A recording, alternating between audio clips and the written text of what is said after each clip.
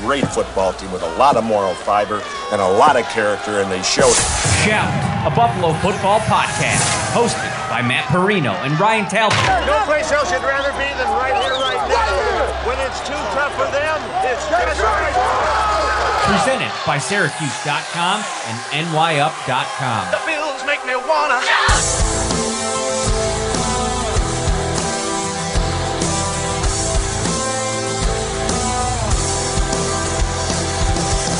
Happy Wednesday, Bills Mafia, as happy as it can be. 4 days after the Buffalo Bills season came to a screeching halt at home against the Cincinnati Bengals, 27-10. Brandon Beane called it a blowout, and I think he was on point. We're going to talk a lot about what Brandon Beane and Sean McDermott had to say over the last 48 hours. Both of them gave their season-ending press conferences, and that's what today's going to be about. It's going to be reacting to what they said with an eye on the future, because we have the AFC and NFC title games this weekend, 2 weeks till the Super Bowl. And before you know it, free agency is going to be almost here. I mean, we're going to start really chugging the engine towards what the Bills can do in free agency. And so we're going to talk about all that tonight on Shout, a Buffalo Bills football podcast, brought to you as always by Tops Friendly Markets. Right now, you can enter for a chance to win $1 million. Each week, Kings Hawaiian is pitting two city sliders against each other in the ultimate showdown, and you get to help decide the winner.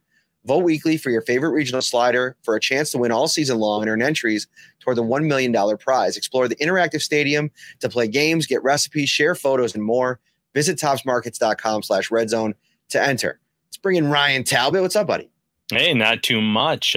Excited to be here for our staple show. Excited for Friday night at Wingnuts and ready to talk some Bills football. You know what it is really too?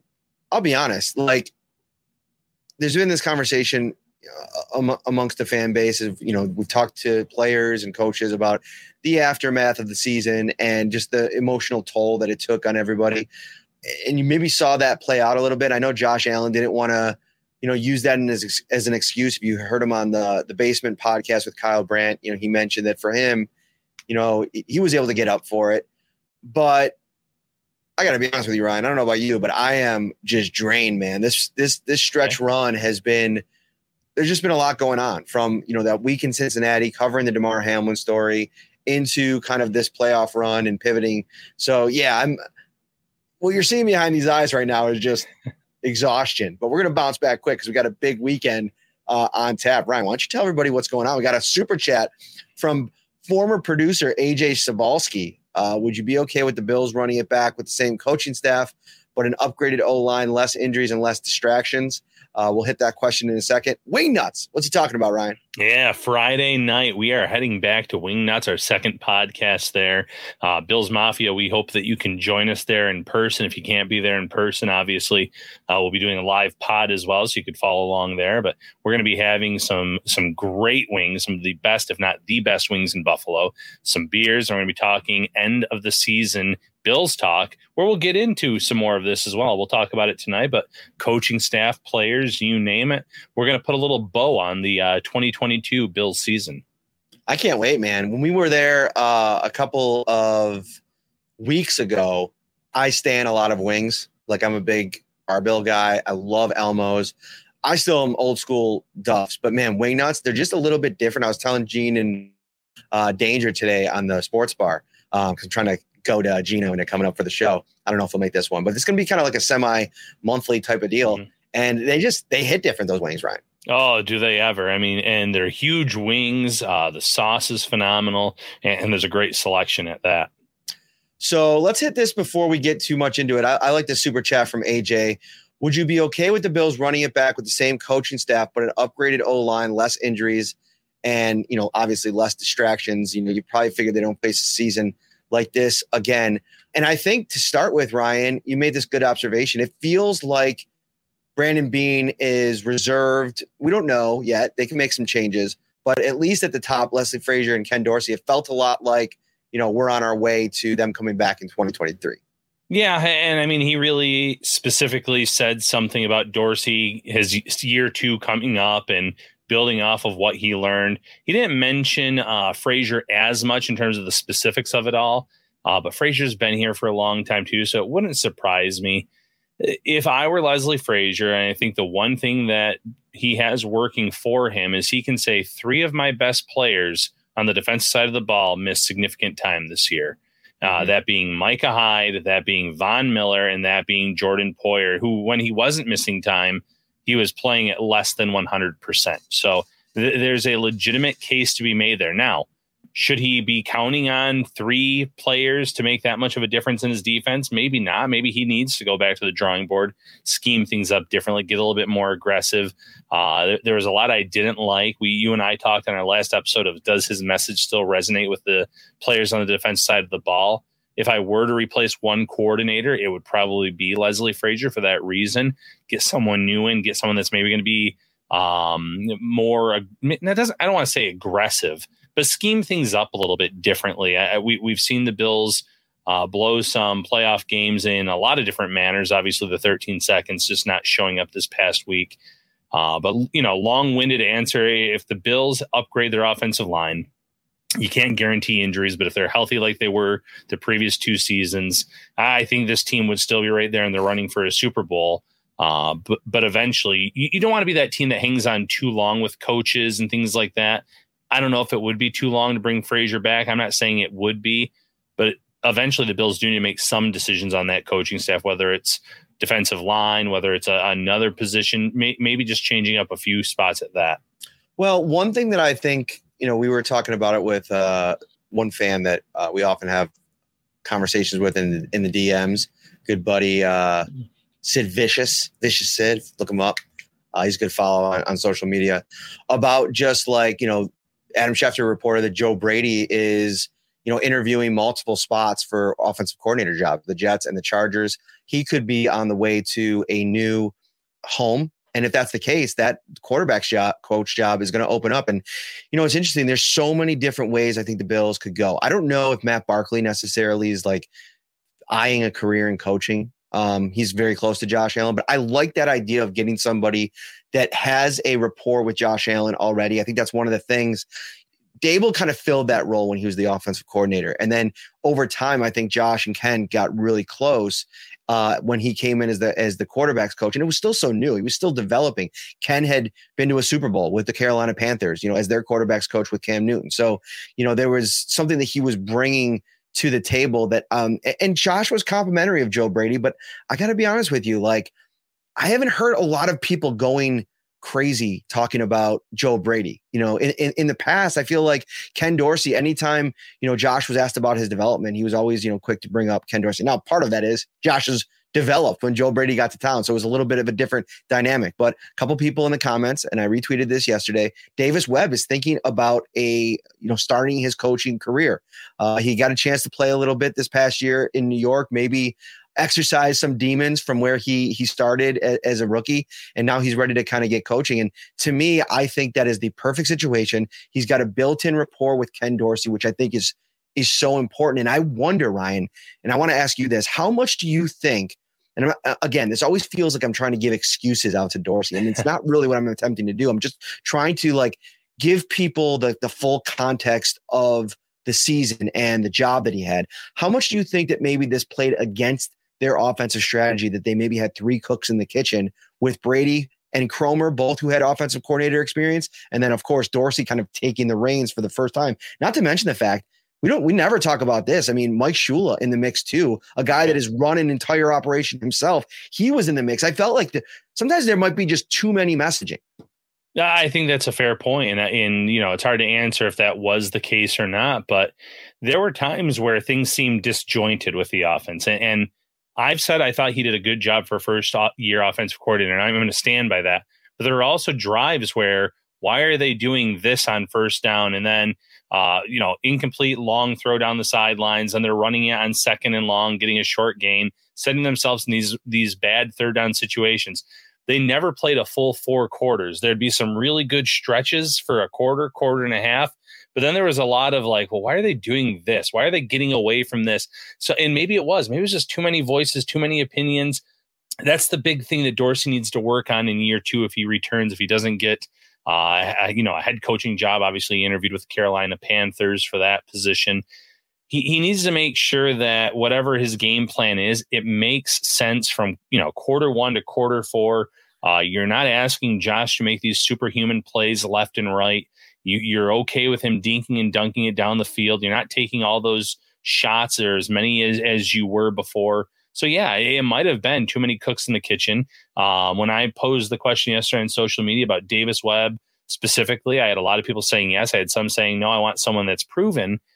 But you did a really good article on Davis Webb a few years ago when he was in Buffalo, Matt, and he was in the meetings. He was taking these full notebooks of ideas and talking with Josh. He was essentially a player/coach at that time. And by the way, those were the years where Josh developed and he got better and better and better. So I think if you could bring Davis Webb back into the fold, if Joe Brady goes somewhere, it's going to be addition by subtraction just based on the rapport that they have and what we've seen from Josh Allen when they've been together. I think also the complicated part of all of this is like you have the history of Cromer. Obviously, his specialty is in the run game, like going back to LA, even Buffalo early on with McCoy. And, you take Brady, who was a wide receivers coach at LSU and I think he played wide receiver in college. I got to go back and look at that. It might have been defensive back. I can't remember. A little bit different. Obviously, Ken Dorsey comes at it with his experience as a quarterback, and all three of them are coming together to try to run Brian Daboll's system, which was put together in part. Like, I think part of the reason that Daboll's system was so complicated, and I don't have any inside knowledge, this is just my guess, is because of all the stops that he's been over the course of his career, working with Belichick, working with Josh McDaniels, working with Nick Saban, working as an offensive coordinator himself in a bunch of different spots in Cleveland and Miami and Kansas City, and all these different coaches that he's interacted with over years, came together this really intensive, scheme that, even veterans, Emmanuel Sanders, who's won Super Bowls, been in the league for over a decade, came in and his eyes were bugging out of his head. Like, this is a serious playbook. And so I think the challenge is just there is a lot on the plate of Dorsey kind of pushing it forward. And then also at the same time, and Brandon mentioned this yesterday, putting his own spin on everything. I think a full offseason to bring along James Cook. And this is the benefit of the doubt that I'm giving to Dorsey because he's a young play caller. His first year as an offensive coordinator. And the funny thing is, all the people that are coming, and this is just an observation. So if you fall into this bucket, don't take too much offense. I guarantee you, if you poll the people that are the strongest opinion of moving on from Ken Dorsey, and you go back through their social media, even the deleted posts, and see if you can find a fire Daboll and promote Ken Dorsey tweet. I've seen it from handles that I interact with on social media quite a bit.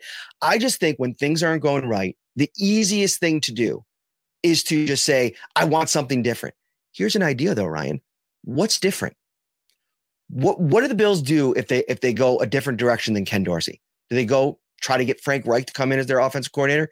Is that an entirely new system? And now Josh Allen has the third offensive coordinator in 3 years.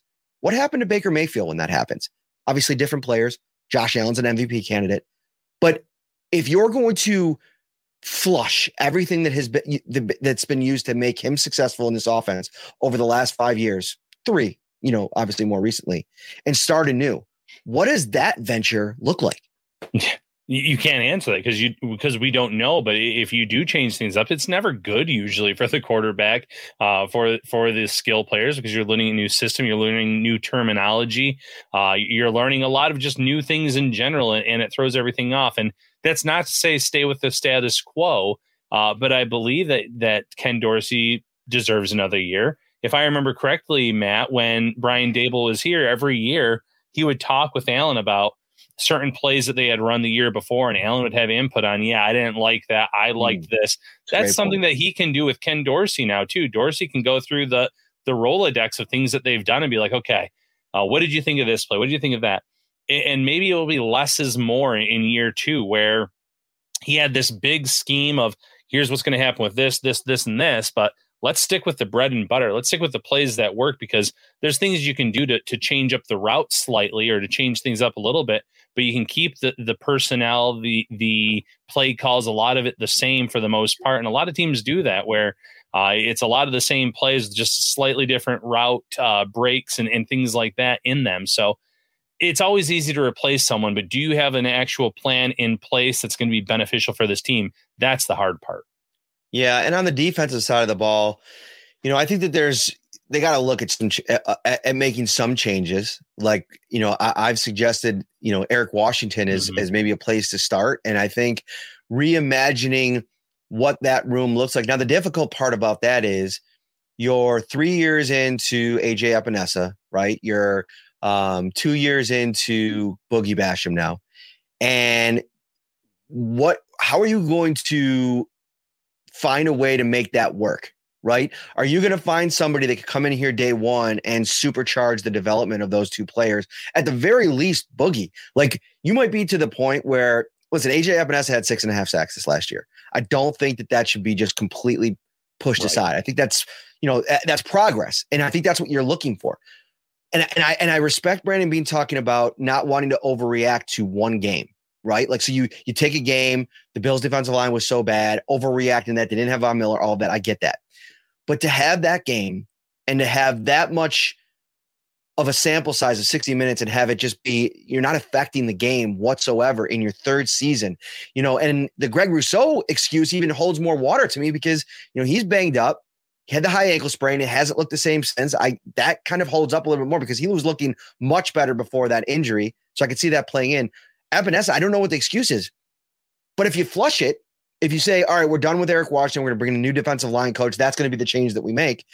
Are you going to be able to get the, year 3 Boogie? Is that new message going to resonate quick enough? Is he going to develop in time? And are you willing, as Brandon Beane, and let me ask you this question, Ryan, are you willing to sit here right now with Epinesa and Boogie on the roster? Shaq's a free agent. We'll see what happens there. Rousseau and Vaughn coming back as your starting edge rushers. Are you satisfied going into next year as those two guys as your 3 and 4? And do you think it's going to be good enough moving forward in the next season? I'm not satisfied going into the season with it. I'm looking at options that are available. And listen, they're not breaking the bank in free agency. Brandon Beane said as much. And, when he was pushed back on that, saying, well, you said the same thing last year, then you went and signed Von Miller. He said Von Miller is pretty much like a multi-year lottery ticket where, we can't go and spend again. We invested a lot in this one player, and I believe him on that. So he's not going to go out and break the bank on another free agent, but there's going to be some middle, second tier, third tier type free agents that maybe their pressure rates were good. It was just opportunities. You bring a player like that in and compete for defensive end 3, defensive end 4. I think that's fine.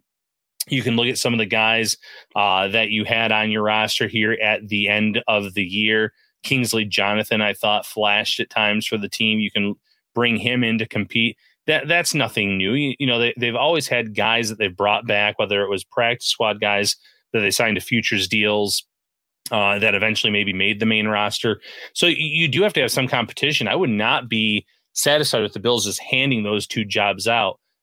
To your counterpoint with Eric Washington, he could sit there and say, I doubled the production of Greg Rousseau from 4 sacks to 8 sacks, and he played fewer games this season.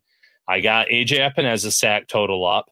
Von Miller looked great when he was in there, and we did really well. Our pressure rate was high when he was there. I don't know if he gets to take the credit. He doesn't get the credit for Von, but the pressure rate overall from the defensive line. And then I think you could say that the run defense was better this year as a whole, which it was. And that starts up front. So there's a case to be made for Washington. But at the same time, I'm in that boat where if you're going to make a change, it probably starts there because we haven't seen leaps and bounds in terms of development from an AJ Epinesa. And Boogie Basham's been very sporadic. We saw him a lot as a rookie, inactive. Year 2, he played more, but he would disappear at times. And Rousseau, too. Before injury and after injury, it was night and day. But he did at least make some kind of significant stride, in my opinion. I'm old enough to remember Sunday afternoon when inactives came out, and I tweeted, Daquan Jones is an absolutely horrible, horrible development for this team. Like, this is going to look completely different. And I'm old enough to remember people telling me that it's okay because, shoulder injury Jordan Phillips was good enough. You want him over Daquan Jones in that matchup.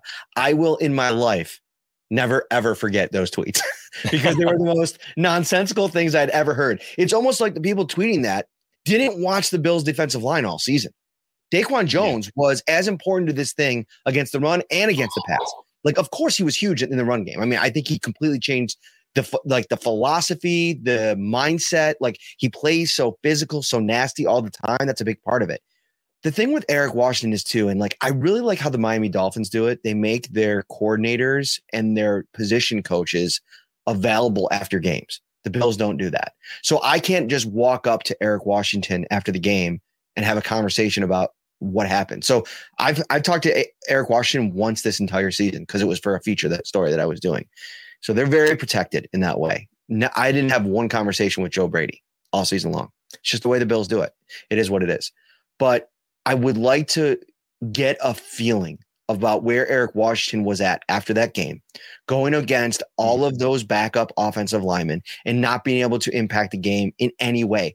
And you know what? Like that Ed Oliver question, I think it was Jay Skursky from the Buffalo News that asked Brandon Beane, saying that there's still some meat on the bone, and we're going to look for more from him last year. That is not a good thing, Ryan. That is not a good thing that we're sitting here at the end of year 4. Right.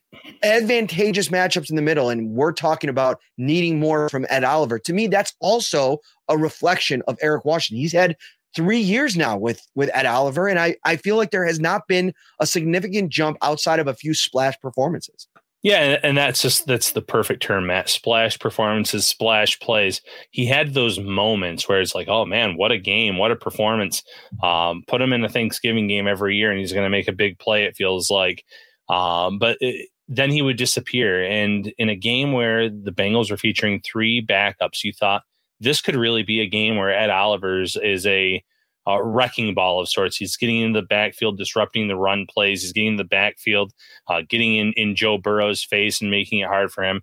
And it just didn't happen. And that's the former number 9 overall pick. And like you said, if you're sitting there saying, yeah, we picked up the 5th-year option, but there's still meat on the bone, that's pretty concerning, because at this point you should know what you're getting from this player week in, week out. It shouldn't be splash plays. It doesn't have to be dominance of the level of Aaron Donald or some of these premier players like a Chris Jones. Obviously, Ed Oliver is a completely different type of defensive tackle. He's undersized, but you should be getting more out of him at this point in time.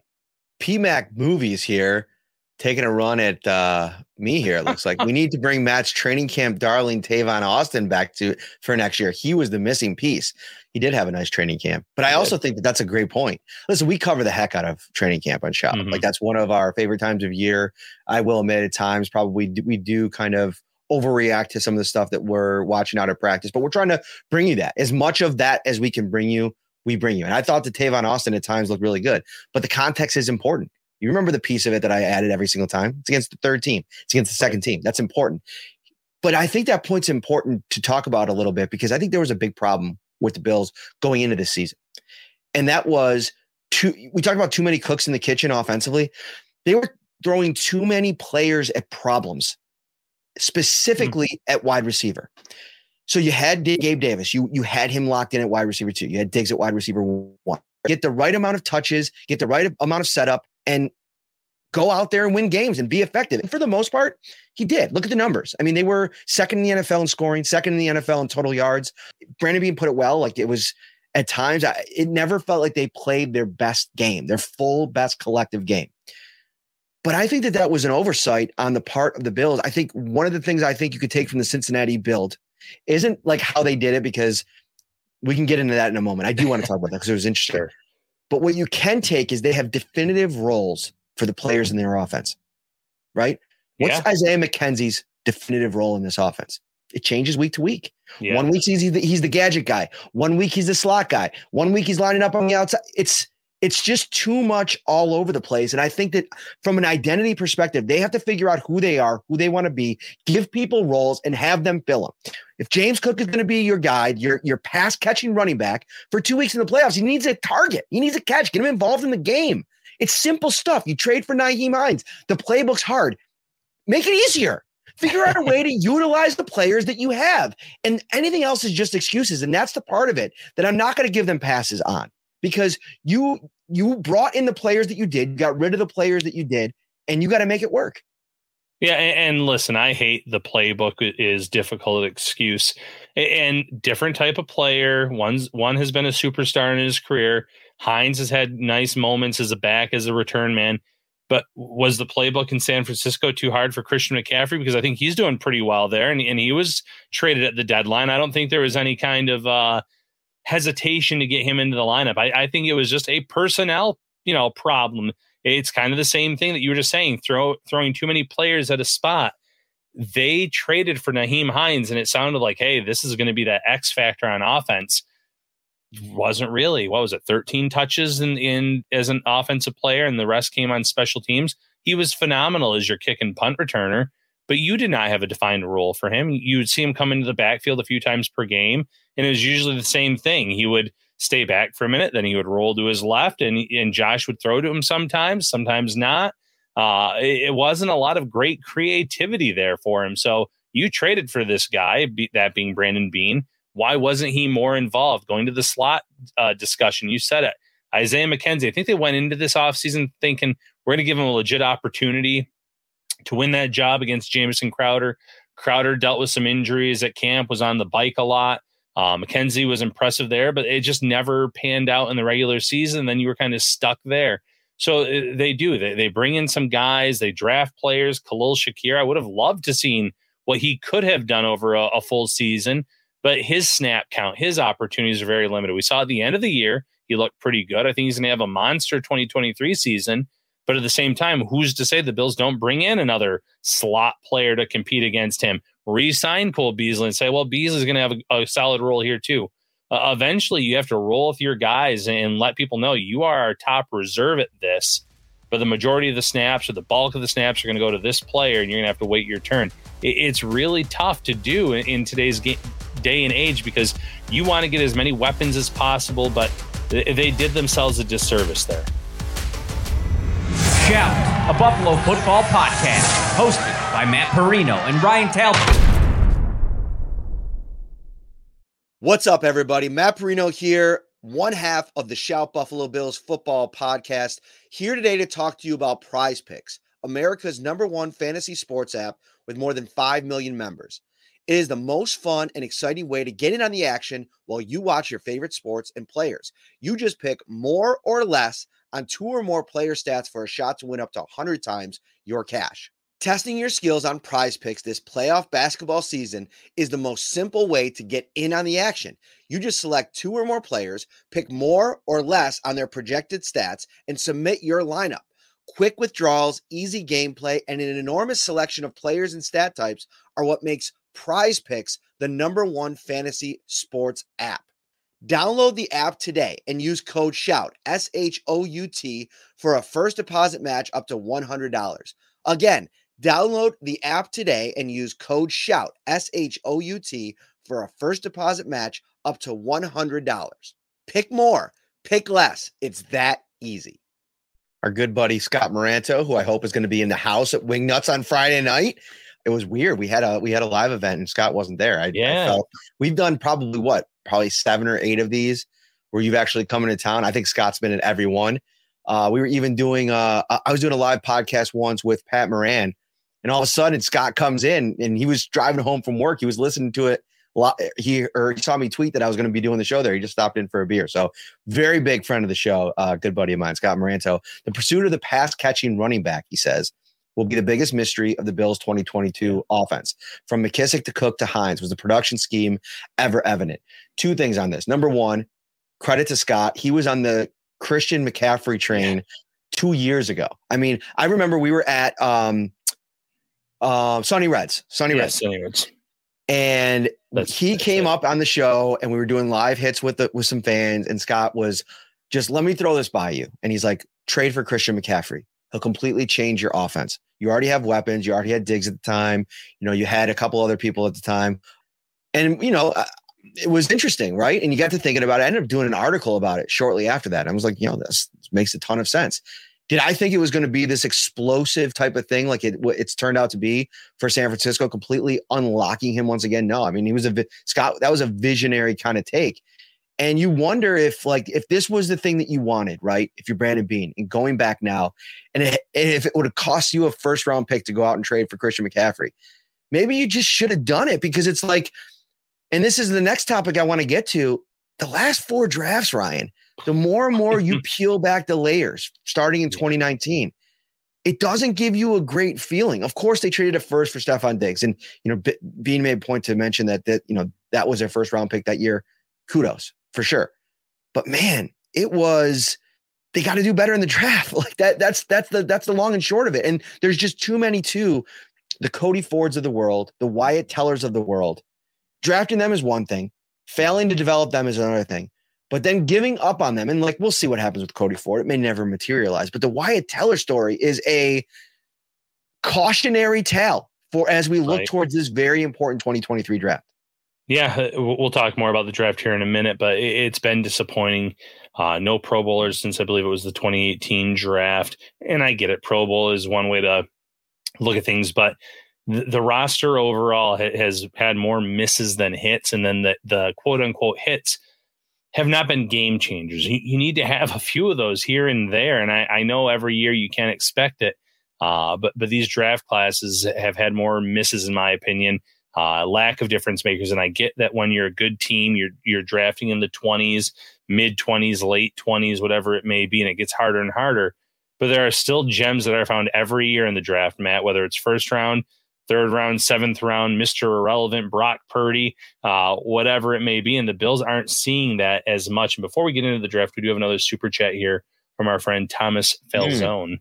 I'm sure y'all already touched on it, but man, oh man, was Beane's press conference disappointing. Lots of beating around the bush and no accountability. I can see where you're coming from with this. He's not going to sit there a day or two after the season ends and throw anyone under the bus, throw any players, throw any coaches under the bus. He did make some good points about, this was our first blowout loss since probably that Colts game last year. They had 3 regular season losses by 8 total points. It was just they ran into a buzzsaw of sorts in the Cincinnati Bengals. And I had someone ask me, it was actually a really interesting question. Had that terrible injury or the cardiac arrest for Damar Hamlin never happened, if the Bills go in Cincinnati, play that game, and Cincinnati lays a beat down on them like they did in the playoffs, do the Bills learn from it and come back with a much different game plan in the playoffs? And my answer is probably yes. You would think that they would try to change things around, but they didn't have that tape to depend on in terms of how they matched up, and they couldn't scheme things up any differently. So it definitely did not help the Bills in this scenario. And we all saw it played out, but we'll go more into Brandon Beane talk here in a minute. There were 1 or 2 things that he mentioned, maybe 3 things that I really caught my eye that I was interested in, but let's talk more about the draft first here, Matt. So yeah, I went back and looked at 31 players, right? And you go through draft by draft, and listen, there's some hits, right? There's some wins for Brandon Beane. And I think you could start in 19. I think Dawson Knox is a huge win. You end up re-signing him, to franchise tight end money.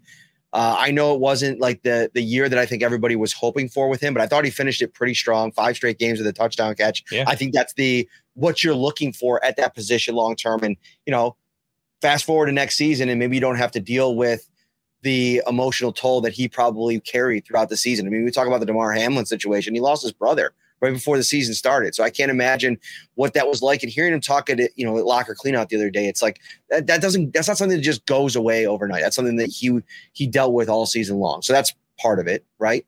I thought Devin Singletary, 3rd round running back, he had a nice run as a Bills player. I thought he had, in an offense that's been predicated around running, fine little career. Oliver, we talked about him already, and I think that he's in his own bucket of, I don't know if it's met the expectations, but then you just fast forward and it's like, I don't want to say it so harshly because there's still time. They're young players. I will give Brandon Beane that. And for who just said that about the accountability thing, he took some accountability. He said, start with me. He said, start with me. And he said right now, coming off of that blowout loss, they don't have a lot of answers right now. So that's fair. But you go to the 2020 draft, and I know it's not an excuse, but the COVID year, I think really was a funky time, and they just did not hit on those picks. I mean, you're looking at AJ Epinesa. I think Dane Jackson is the one guy that came out of that draft that's played substantial time for them. You fast forward to 2021 with Greg Rousseau, the Boogie Basham pick is going to be one of those ones that you look back in 10 years at Creed Humphrey's career and just say, what in the world? Because even if you were thinking there, we can't take Creed Humphrey because we got Mitch Morse. Look what the Philadelphia Eagles are doing right now, Ryan. Yeah. They have Jason Kelsey, an all-world center, and they drafted Alabama's Landon Dickerson, who plays center too. And they just told him, listen, until Kelsey's done, get comfortable at left guard. And he's been a really, really good left guard, learning next to one of the best in the game, right? You take Creed Humphrey and you just say, you're slotted into left guard. You never have to have the Roger Saffold experiment, and you move on in that direction. And here's the thing about Saffold, side note. I really like Saffold, the guy. I think adding him to the locker room was a really good thing. I think him and Josh Allen clicked. They hung out a lot away from the facility. He was that kind of middleman between Aaron Cromer and all those offensive linemen. He'd been in his system before. I liked a lot of things about it. I wrote about it. Remember, I kind of predicted it before it even happened when the Tennessee Titans were thinking about cutting him. But he just doesn't. He's 34 years old, and he's thinking about coming back next year. I don't know what that's going to look like, but I don't think that could be the play. And then the Cody Ford thing. They trade up to get Cody Ford, have the worst plan of all time for an offensive lineman, right? Like, look, go back to 2019, the Ty and Secchi splitting reps. Hey, by the way, this is one thing I'll definitively say. Let's throw out this rotating starting players thing. I think it stinks. I think it doesn't work. I think we have enough examples now of it not working for this franchise under Sean McDermott. And it started with Ty and Secchi and Cody Ford all those years ago. And I think it completely sapped all the confidence out of Cody Ford. And then look who went after Cody Ford. They could have sat at 40, Ryan, and drafted A.J. Brown or DK Metcalf. Could you imagine this offense with that? Yeah, it would be unbelievable. And, you did a good job running through these draft classes. 2020, you can look at Gabe Davis round 4 in terms of being a hit for where they landed him. Tyler Bass obviously has been very good in terms of, kicking for this team. Isaiah Hodgins, and no longer with Buffalo, but we did get to see, given an opportunity, what he could do, and he looked pretty good for the Giants. I think when the Giants start adding, though, more playmakers, he'll find himself in more of a wide receiver 4, wide receiver, bottom of the roster type of guy like he was here in Buffalo. But there's a lot of misses here. There's a lot of guys that they've drafted where it's what's the plan for them? What are they really going to do? Bottom of the roster players, it's tough. Rashad, Wild Goose, he's gone. Jack Anderson never had a chance here. He was gone. Ryan, Stevenson, by the way, gone. Yeah. On the Oliver point that I forgot to nudge in there, they take him at 9. Christian Wilkins goes a couple picks later, and Jeffrey Simmons goes a couple picks after that. So of the 4 defensive tackles in the top 20 of that draft, the Bills got the worst one. Yeah. And I hate saying that because I love Ed Oliver, like the guy. Like, I love being around him. I think the horse part of it, that Texas vibes, I love everything about the guy. And I think if you got the splashy Ed Oliver even 15 or 20% more of the time, I wouldn't even have as harsh of a take as it is. But to have Vaughn go out, and you need one person to step up on that line with Rousseau playing with that banged up ankle, it had to be Ed, didn't it? Yeah, it had to be. And it's always hard because when you look back, you probably would have said at the time, I really don't want Wilkins, don't know how good he's going to be. Well, he's a game changer. He's a game wrecker for Miami. He would be a huge difference maker in Buffalo. We know what Simmons can do. He's been phenomenal in his career. So, yeah, it's fair. Some of these moves that they've made, some of the players that they've drafted high, there's been better options behind them that they've just kind of missed on in their evaluations. And it's something where they have to kind of take a long look at themselves and say, how did we miss on this? Why were we so wrong? What did we think we were getting in Ed Oliver? And I remember all the comparisons, and they were not fair to be comparing him to some of the premier defensive tackles in the game. And Donald was one of them that he drew comparisons to for being undersized. A player like Donald is once every decade or two. You're not going to just stumble into that and get someone like that. When they needed someone that was more of a potential game wrecker, a full-size defensive tackle, Wilkins would have been a better option. Obviously, Simmons had some red flags, if I remember correctly. So maybe that's pushed him down the board a bit. But there's been some misses in terms of position versatility or position needs that they needed. Humphreys is the big one that fans always bring up with Boogie Basham. And it's kind of it's very understandable after seeing the play of this offensive line down the stretch of the season. The one Bean quote that went viral yesterday, we should probably touch on that quickly. Talking about drafts and everything like that. It's interesting because he was asked about if there's anything that it's kind of a similar question he was asked after last year. If there's anything that the Chiefs do that he's kind of looking at with their roster, their build, and adapt to what the Bills are doing. And he kind of got asked the same question about Cincinnati. And he basically said, well, listen, they have the benefit right now that they're playing on a rookie quarterback contract. So they've been able to add in certain places. Like they've spent a lot of money on the defensive line, Hendrickson, Reeder, Bates in the secondary. I mean, they've paid a lot of guys. They paid some offensive linemen, right? They went out and got a tight end. I don't know. I don't have Hayden Hurst in front of me, but I'm sure he's getting paid pretty decently. They've added play. They paid Joe Mixon. I mean, they've played people around the rookie quarterback. The difference between the two builds, though, is that Joe Burrow, in a lot of ways, was pro-ready, right? Like you draft him at 1, you hit go from the start, and it's going to look a lot like it does today. Like, obviously, it's evolved. It's gotten better. He's gotten better. They've become this really elite offense. He's an elite quarterback. But when he came into the league, I mean, he was operational, man. Like, he was a lot of what we saw at LSU, you saw in year 1, even before Chase got there. But then, they go through the struggles of that first year. They're able to draft top 10 and they just land on a receiver, which is Jamar Chase there. But they've been competitive and they've built a Super Bowl contender. They went to the Super Bowl in the rookie window. I don't think that was ever possible with Josh Allen, right? Like maybe in that third year, which I think was right before he signed the extension. Am I right?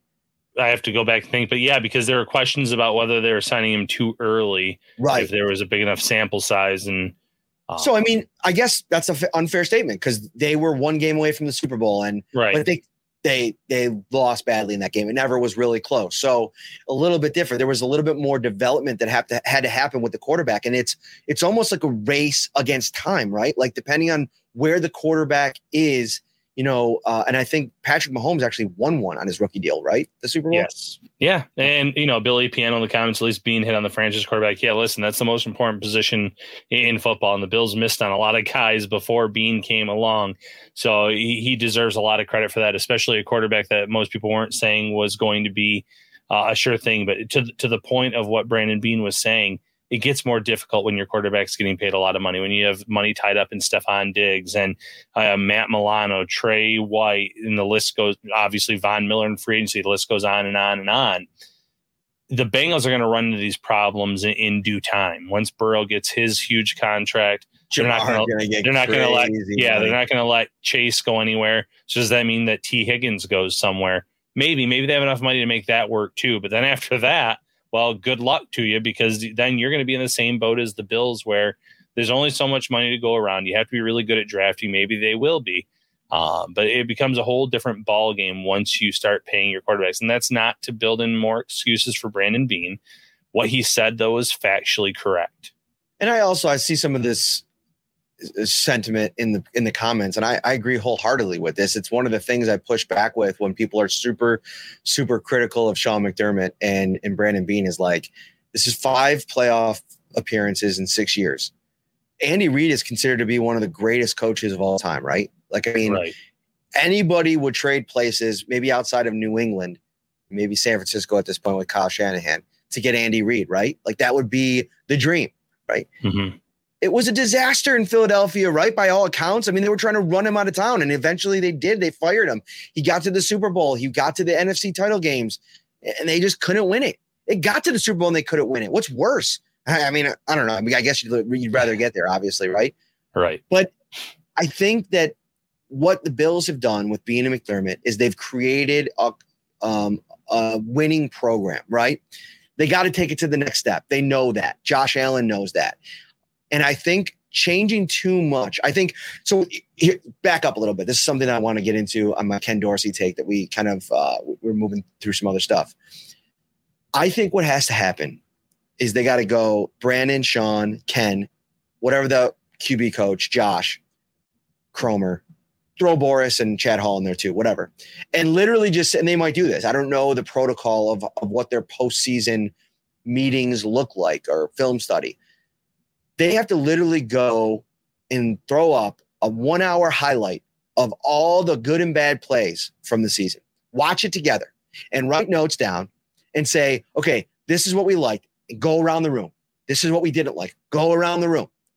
And then as a collective group, come to a shared understanding of what they want it to be next year.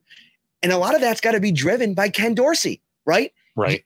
The training wheels are off now. Now you have to run the ship. You got to be the Brian Dable, the CEO of the offense at this point, because all the excuses are going to be gone into next year. Next year is the most important year of this whole thing now. It really is. And that's why I think the Davis Webb thing is super interesting. That's beside the point. Once you arrive on that, that will then empower Brandon Beane and Sean McDermott, for that matter, because he's pretty involved with all the parts of the process, to go out and engineer the offseason plan around what Ken needs to run his offense. And then once that happens, that's when the evaluation truly starts on Ken Dorsey. And I know from a fan's perspective, that sucks, because you're like, well, I wanted them to win a Super Bowl this year, right? But next year, 26 into 27-year-old Josh Allen, I mean, we're talking about the heart of the prime of his career. You got to win. Yeah, have to win. And I like what you said about getting them all together, because even from training camp, there were so many kind of mixed messages about what this offense is going to be. We talked about the pursuit of J.D. McKissick, and they miss out on that. They get James Cook. Okay, they're going to utilize a pass-catching running back. That never really came to be. This team still struggled with the screen passes for what felt like the 10th straight year. Training camp, I felt like we saw a lot of 2 tight end sets, Matt. I thought that was going to be a big part of this offense, getting 2 guys out there on the field. And that, we got to see a little bit of Quentin Morris. So we obviously saw Dawson Knox come on at the end of the year. But for a lot of the season, there were many games where it's, this tight end position is not even getting utilized at all. They're blocking more. They're not getting targeted in the passing game. So from day one this year, it felt like a lot of what we thought we were going to see never came to fruition. We thought maybe more balance on offense. That wasn't the case. So now whatever that is, whatever Ken Dorsey and them come up with, Dorsey's got to kind of stick with it and say, okay, this is what we said we're going to do. We're going to do it, where there might be some lumps along the way, but we can't just go away from something altogether when we're investing in a James Cook in round 2, and then we're not utilizing his talents. We're trading for Naheem Hines, and we're not getting him onto the field nearly enough on the offensive side of the ball. So they do need to get together and figure out what worked well for them. What can they build off of that? And then most importantly, it doesn't even have anything to do with what worked well and what didn't work well. The one thing that I hope that they would see looking back at the tape is this offensive line just isn't good enough. You look at the teams that are remaining, Matt, most of them have excellent offensive lines. And it's hard for me to sit here right now and say that I would say the Bengals don't have an excellent offensive line right now because of the injuries. But go back to what the players that they signed and everything else on paper, that starting roster was really good. Buffalo's offensive line just isn't. So you need to make investments in that offensive line. And with your cap space limited, that means you need to attack it in the draft. I don't care if you go out and take a center in round 1 because of Mitch Morris already being there. Same scenario that you mentioned with Landon Dickerson. You can play this guy at guard for a year or 2 and then move him over to center. If you want to get a right tackle and move Spencer Brown, someone that Brandon Beane went to bat for at his end of the year press conference, by all means do so. If you get a good offensive line in front of Josh Allen, it's going to help his game. It might help you open up the pass catching running back idea. It might help you with whatever the personnel that you're trying to do otherwise. But that offensive line is their biggest issue, in my opinion. Your biggest issue this week is if you haven't gone over to the Tops Carryout Cafe to get yourself hooked up for championship weekend. And I know people are probably going to be talking about, are you going to watch the games? Kind of bummed out. I don't know if you want to watch football, but whatever you do this weekend, the Tops Carryout Cafe has you covered. Check out everything that they have right now. Hot to go, fresh, large cheese and pepperoni pizzas, $14. Jumbo chicken wing, 10 count, $14. The Tops legendary breakfast pizza. Get yourself a large for $20. Pizza or taco log, 6 count, $7.69. Baby back rib sections, $5.99 a pound. Sub sandwiches, wraps, apps, sides, and so much more. Visit topsmarkets.com/redzone for the complete menu of ready-to-enjoy fan favorites. We had some more stuff we wanted to get into, but I think we're gonna hold off, Ryan. We got a big show coming up in 48 hours, and I think we're gonna leave. we're going to do what Brandon Bean said happened at Oliver this season. We're going to leave a little bit of meat on the bone. We're going to come back on Friday. We're going to get after it. We're going to have some wings. We're going to have some beers. It's going to be live. So if you're out of town, if you can't make it into Buffalo, over on 700 Military Road at Froth Brewery, and join us for a night of wings, beers, and bills. You can watch live because we're going to stream it right here. You're not going to want to miss it. Can't wait. No final thought, Ryan. I wasn't asked for. I literally lobbed it up to you. I was like this. I threw a Bart Scott. Can't wait in there. Final thought. Can't wait for his Friday night at Wingnuts. Looking forward to breaking down this end of the season. Looking ahead to what the Bills need to do to maybe close the gap on the Bengals, the Chiefs, who I think they've done a good job closing the gap on, but really contending once again for that Super Bowl title next season. Like and subscribe on YouTube. We really appreciate you guys watching. Leave a review on Apple, Spotify, Stitcher, wherever you get your audio version of the podcast. And we can't wait till Friday. We really hope to see you guys all out there. If not, we'll see you in the comments. As always, take care, everybody. Shout, a Buffalo football podcast, hosted by Matt Perino and Ryan Talbot.